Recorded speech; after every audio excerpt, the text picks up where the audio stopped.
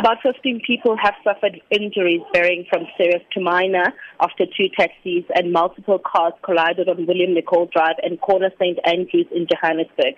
Netcare 911 and other emergency services are on scene treating the injured. All injured are being transported to various hospitals across Gauteng.